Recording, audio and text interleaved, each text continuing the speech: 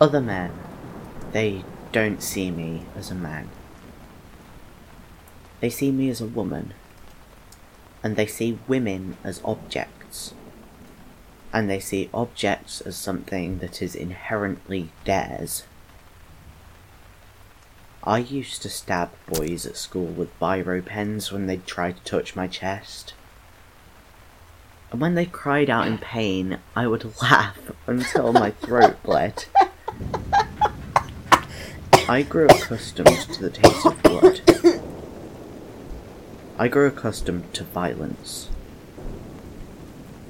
After all, what is masculinity if not violence?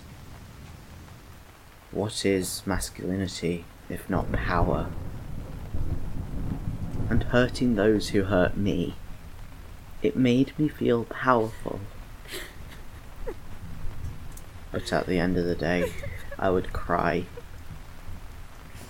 I could still feel their unwelcome hands on my body. I was 13, and I was praying to a God I didn't believe in, asking him why he gave me breasts.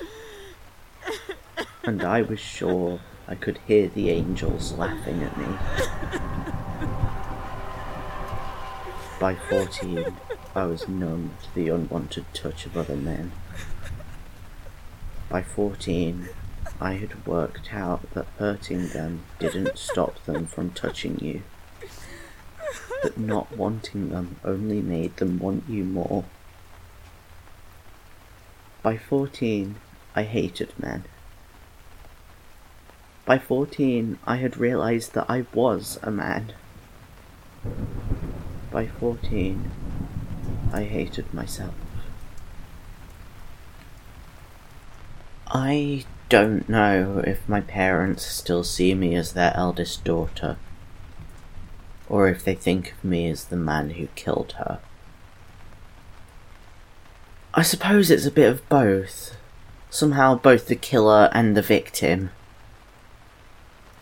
I may one day have a full beard, but the version of me they know and love will be buried in the ground, her blood and guts spilled out. They are mourning her, but I am here, and I am not going away. Maybe one day they will see me as who I really am.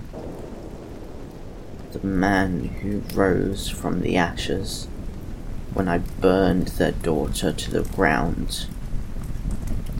The man who was always there, waiting for a chance to rise from the flames, put out the fire, and smile because I finally get to live as me. I welcome myself with open arms. I hope that one day they can too.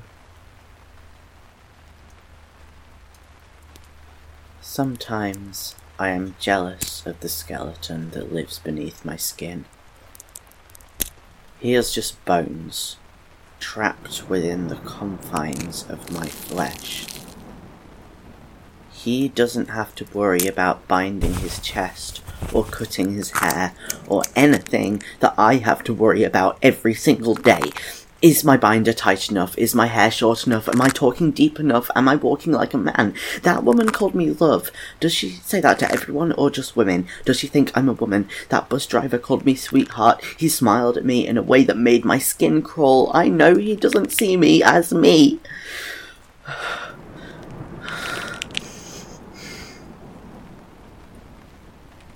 A van full of men drives past.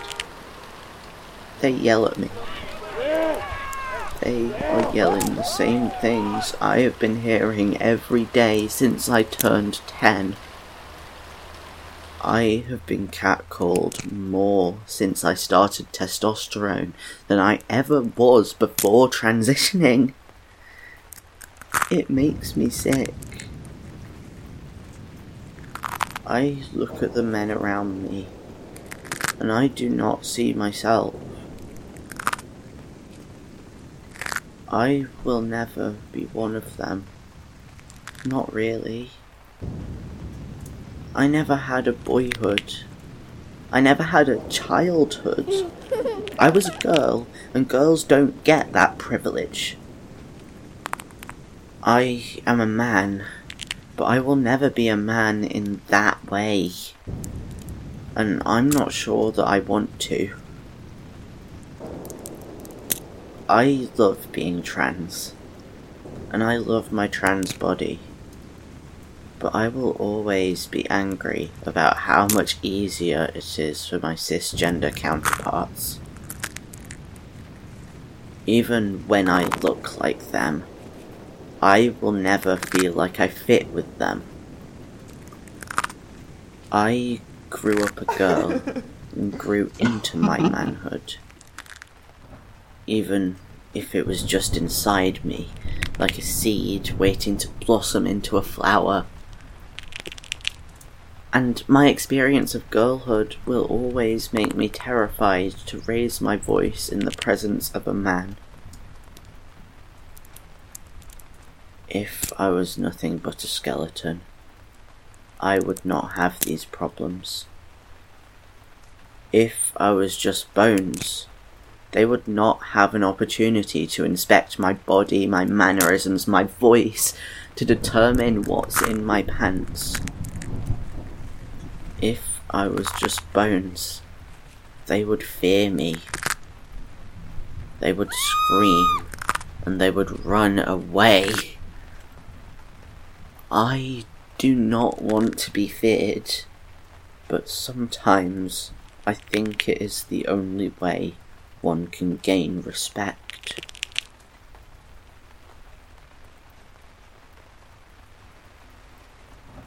I don't want to be a man, but I am one. And it's not because of the way that I look or what my body suggests, because if we look at it like that, it's quite the opposite. I am a man because that is how I feel, and that is how I have felt my entire life. I have been through so much to get here. I wanted to transition. I wanted to live my truth. And I went ahead and did it. And I am happier now. I am. But sometimes I don't want to be a man. I sometimes look in the mirror and I see someone who looks too much like someone who has hurt me. I don't want to be a man, not because of some internalized transphobia, but because I don't want to be someone who reminds me of my abusers. But I am a man. I have always thought of myself as a man, even before I cut my hair, and before I started binding my chest, and before I had my first ever shot of testosterone. I have always seen myself as a man, and I have gone to such great lengths to get other people to see me how I see myself. I will be a man, and I will be a better, kinder, gentler man than the men who have hurt me. I will learn to stop seeing masculinity as violence, and I will learn to love myself and allow myself to be loved as a man. I see a black hole, a void, and I walk into the darkness. And eventually, I see a light. It flickers on and off and on and off, but even when I can't see it, I know it's there. It guides me. It brings me home. And there I see a person. A man. He has a flat chest, not crafted by God, but by man. He reshaped the clay from which his body was made.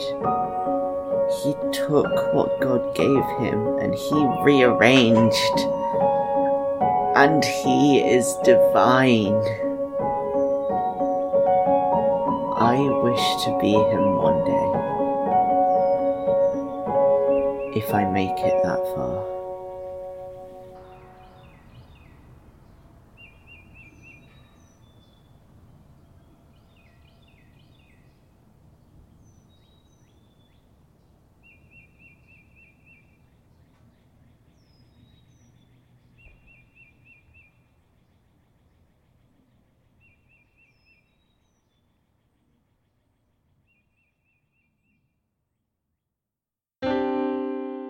Tranthologies is a trans anthology podcast created for Pride Month 2022.